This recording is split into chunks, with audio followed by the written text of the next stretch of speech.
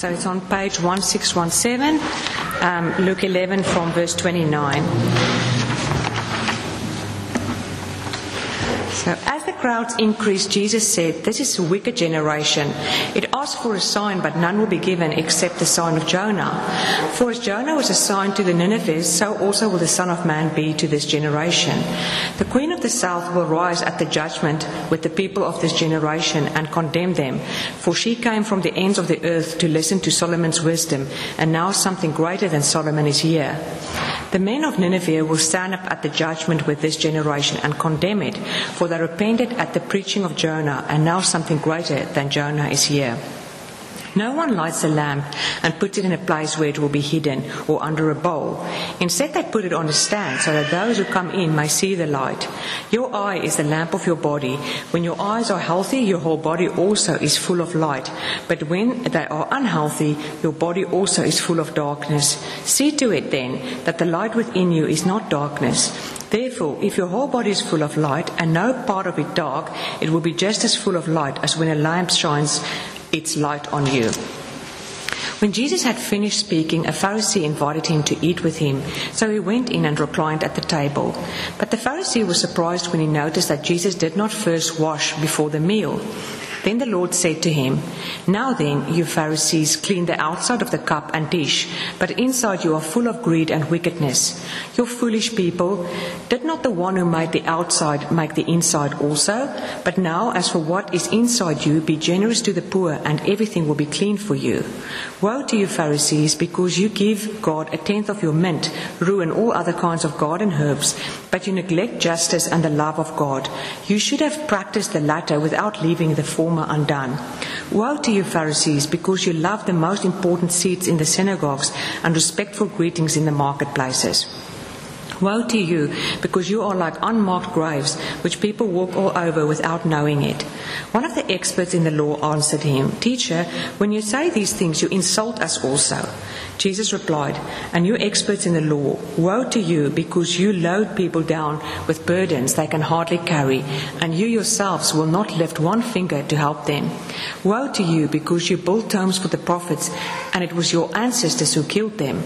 So you testify that you approve what your ancestors did. They killed the prophets, and you built their tombs. Because of this, God in his wisdom said, I will send them prophets and apostles, some of whom they will kill and others they will persecute. Therefore, this generation will be held responsible for the blood of all the prophets that has been shed since the beginning of the world, from the blood of Abel to the blood of Zechariah, who was killed between the altar and the sanctuary. Yes, I tell you, this generation will be held responsible for it all. Woe to you experts in the law, because you have taken away the key to knowledge. You yourselves had not entered, and you have hindered those who were entering." When Jesus went outside, the Pharisees and the teachers of the law began to oppose him fiercely and to besiege him with questions, waiting to catch him in something he might say. It would be great if you could leave your Bibles open. Over the past few weeks, we've been following Jesus as he sets out resolutely to go to Jerusalem. And the question that Luke asks his readers is, are you seeing Jesus for who he really is? Are you seeing him for who he really is? Now, Mary, of course, sees the importance of listening to Jesus and learning from him. The disciples also see that it's important to learn how to pray. However, last week, there were some who didn't recognize Jesus. Rather, they accuse him of being of the devil. They see Jesus, but they don't recognize him. They are seeing, but not perceiving. They are hearing, but not understanding. Today we're going to look at this passage under three headings: seeing the sign, seeing the light, and living the light. But first, will you pray with me? Gracious Father, we need your help. We need your help every day. We need your help to understand your word now. And so we pray that you would come among us by your Spirit, that you would open our eyes that we might see your glory and the glory of your Son. Please teach us now, we pray. In Jesus' name, amen. Can you believe it? Those whom I love accuse me of selective listening. Can you believe it? Those whom I love accuse me of selective looking. A male look for lost keys. A dad look for lost anything. Can you believe it? Like the crowds that are following Jesus, we all at times can listen but fail to hear. We can look and fail to see. The crowds following Jesus increase. And it's obvious that Jesus is not about just winning friends. In verse 29, he calls them a wicked generation. Jesus' aim is not to win friends, but to reveal his true nature. And Jesus has shown signs of his true identity as the Son of God already in Luke's Gospel. He has raised a young girl from the dead. He has healed a sick woman. He's healed a demon-possessed boy. And last week we saw that he enabled a mute man to speak his first words.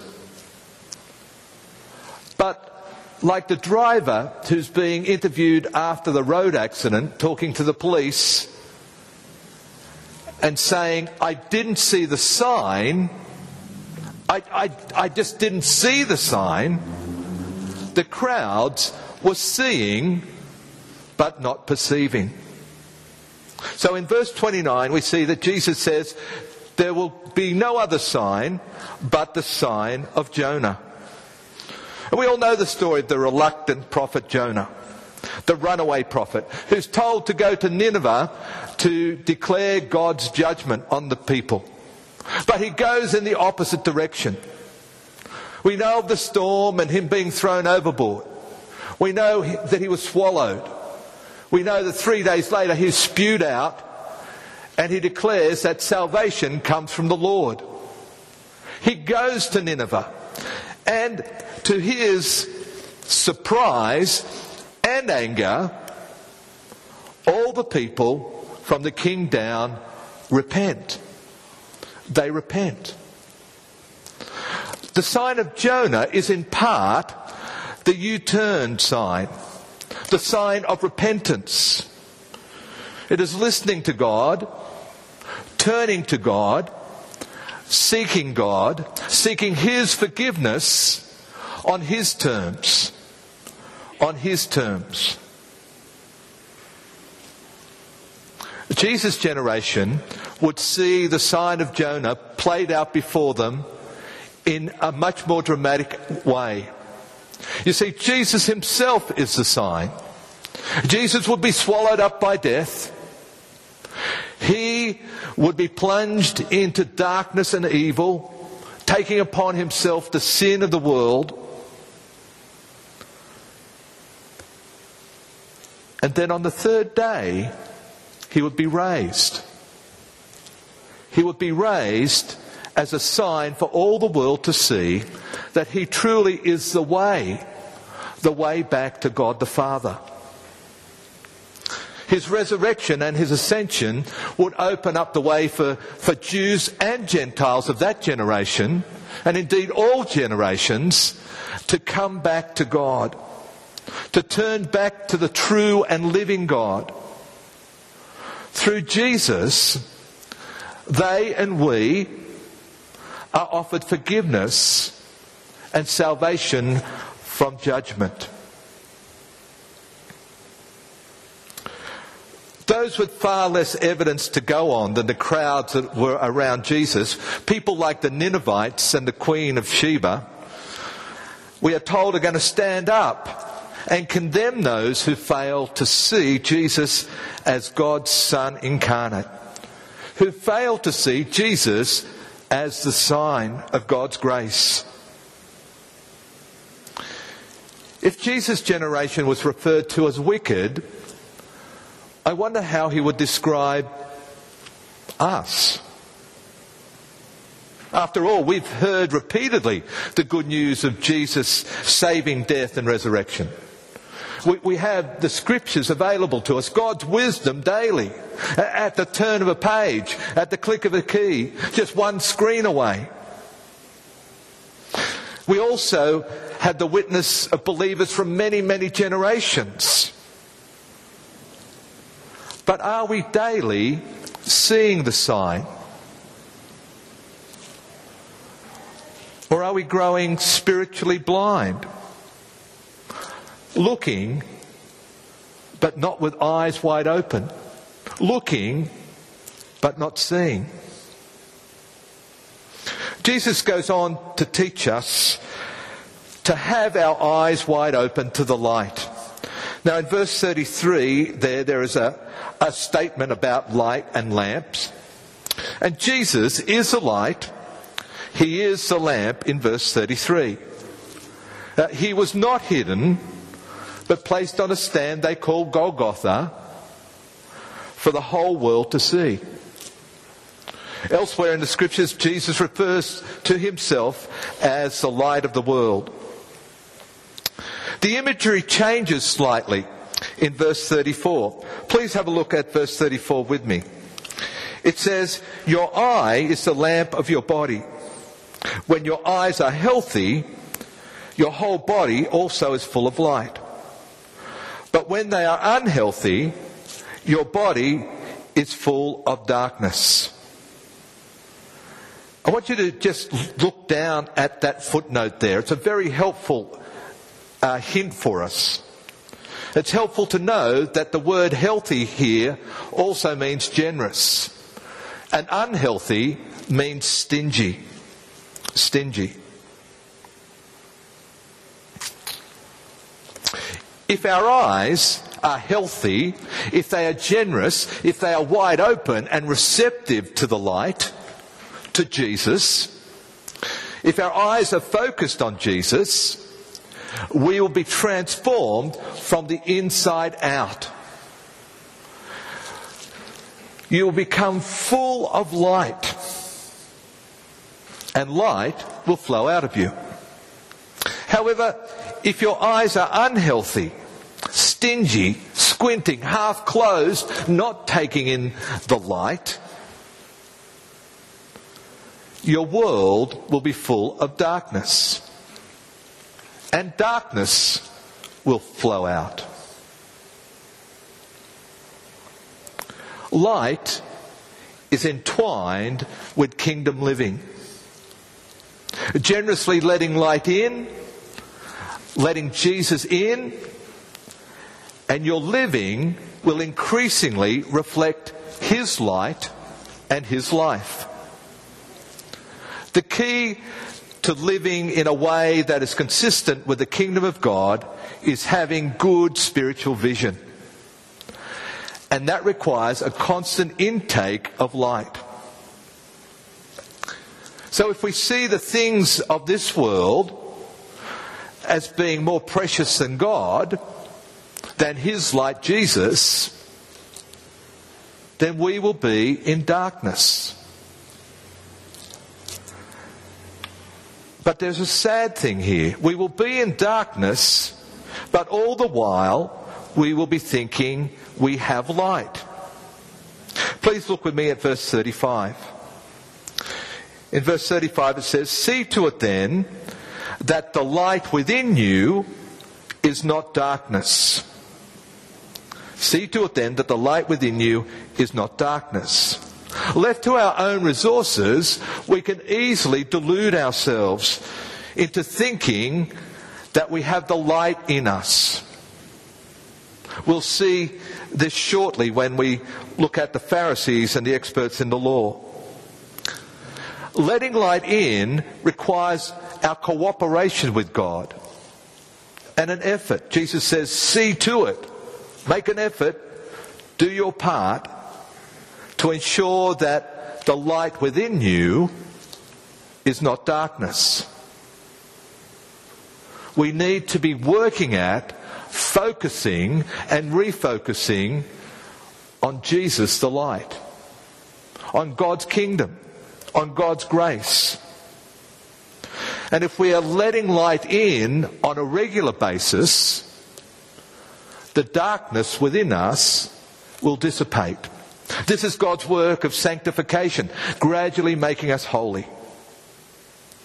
And as the inner light flows out,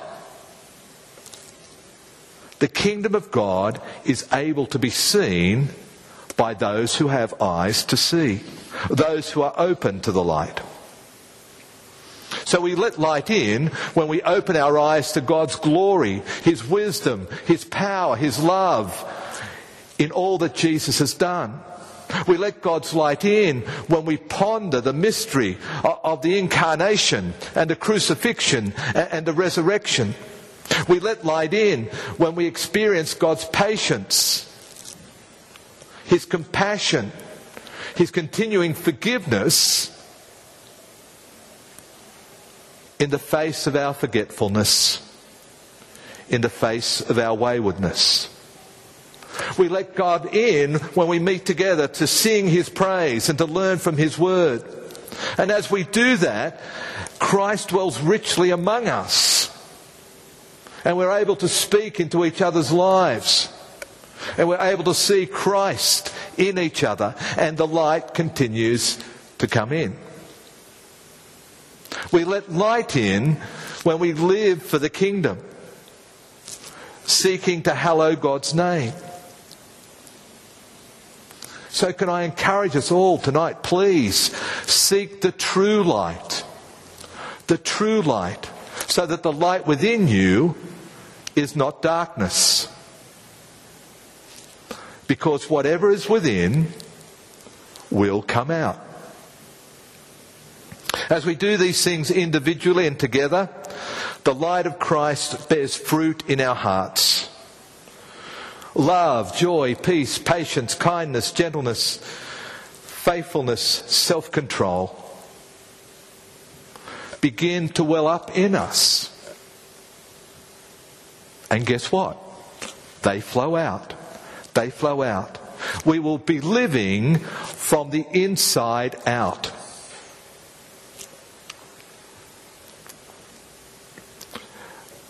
Jesus' focus then turns to the Pharisees and the experts of the law. These people are seeking to build God's kingdom. They're establishing a moral framework, a moral righteousness. They are striving for righteousness. And at first glance, that appears commendable. They want to be righteous. We all want to be righteous. Righteousness in both the Old and the New Testament is about being approved, being accepted, hitting the mark, passing scrutiny. Like us, and people of every culture, the Pharisees are hungry. They are hungry for acceptance and approval. This is a universal hunger. We all have it. But it becomes a universal righteousness problem. Because like the Pharisees, by nature, we tend to adopt an outside-in way of living. We tend to adopt an outside-in way of living. It sort of goes like this. I don't like myself all that much when I compare myself to others. I see them as better. I want their approval. I yearn for their approval. I want to be likable. So I decide that I will live on the outside in a way that gains their approval, that gains their favour. I live in a way externally to impress others and gain their acceptance. Hoping that if I do this long enough and well enough, I'll feel better about myself on the inside. And if we pursue this long enough, we get to the point where we think our life is good and that my life will win God's approval. He will owe me for my good living. So is the path if we focus on externals. In verse 38, Jesus goes into the house of a Pharisee. And the Pharisee is surprised that Jesus doesn't wash before the meal. And Jesus is aware of this, and so he says this in verse 39. Please look with me at verse 39. Now then, you Pharisees clean the outside of the cup and dish, but inside you are full of greed and wickedness. Inside, in other words, you are stingy and full of darkness. God's focus has always been on the inside first. The inside. You remember when Samuel goes to anoint David as king. And God says to Samuel in 1 Samuel 16 verse 7, the Lord does not look at things people look at. People look at the outward appearance, but God looks at we know what it is, don't we? The heart. God looks at the heart. We see in verse 42 that the Pharisees striving for righteousness makes them pedantic nitpickers. They even tithe their herbs. They create so much fine print in their lawmaking that they are forever squinting and not seeing the true light of God's word. Light is not getting in, so light is not coming out. Their focus is on the minuscule so much that they miss God's big ticket items. And you can see them there. You do not practice, you neglect justice, and most importantly, the love of God, the greatest commandment, they are neglecting. In verse 43, we see another way they strive for recognition. It's all about self-importance. They clamour for the best seats in the synagogue. They clamour for the place where they can be seen by most people. And as they do that, they push others down. Because no one's more important than me.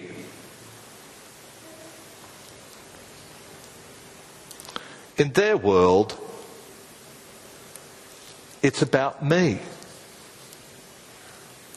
Under all this external morality is self-worship. And nothing changes on the inside. They are righteous in their own eyes, but the light in them is darkness. The same can be said about the experts of the law. They are generous, loading up people with burdens, and stingy with offering compassion and mercy. They are dealers in death. They erect monuments in an attempt to cover up the sins of the past, but in so doing they implicate themselves in their own dark history. Their external focus blinds them and others. Please look at verse 52. You have taken away the key of knowledge. You yourselves have not entered, and you have hindered those who were entering. And Jesus' assessment that they are spreading darkness instead of light is shown to be true, because as Jesus leaves, they're already plotting. Verse 54, they are waiting to catch him in something that he might say. And we know, as Luke continues, that they are plotting to nail him.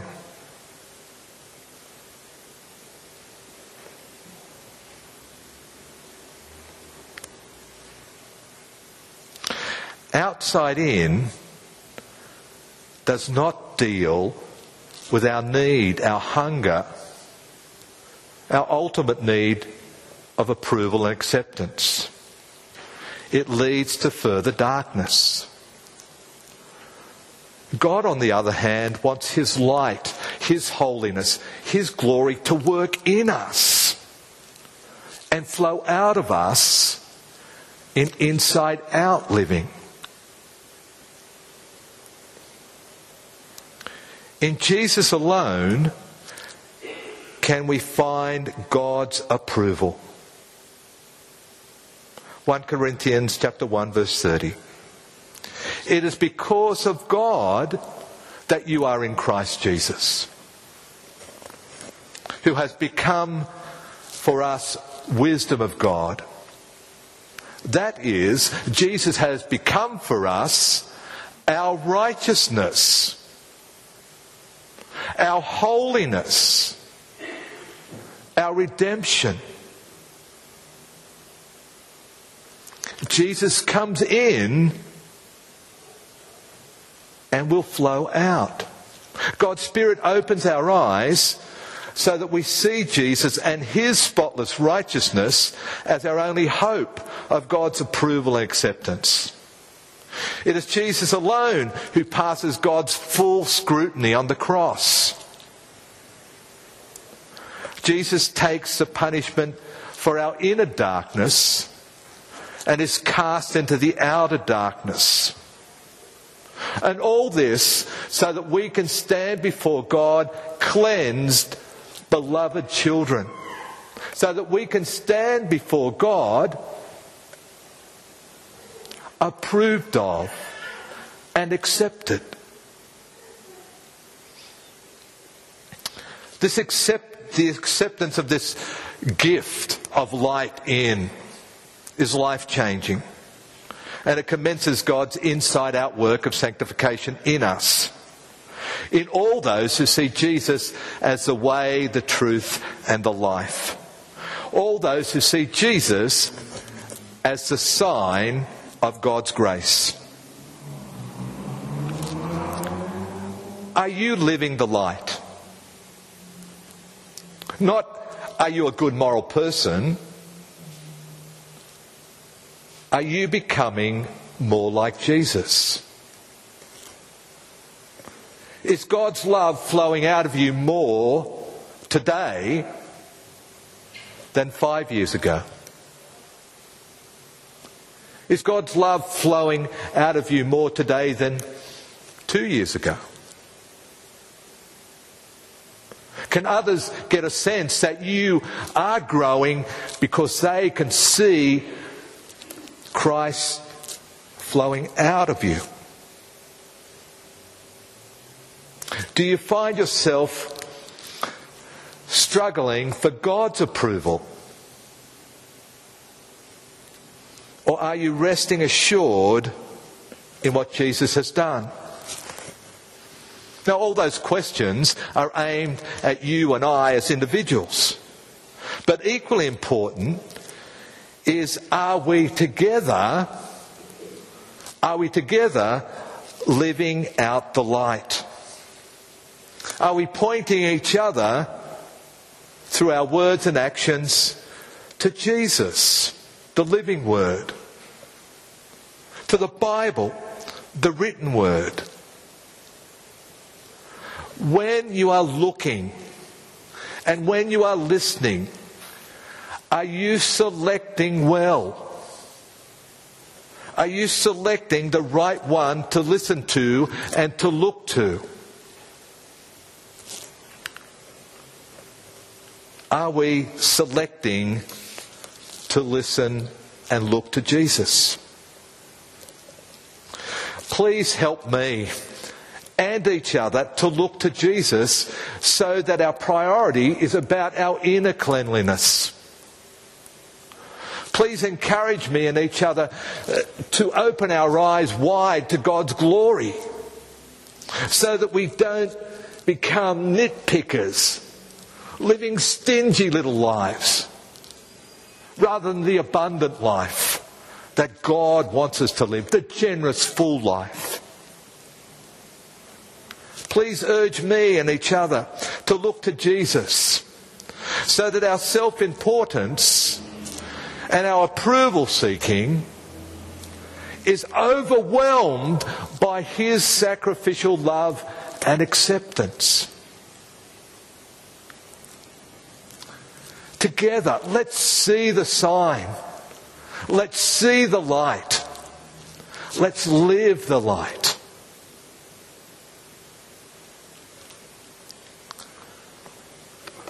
Let's pray.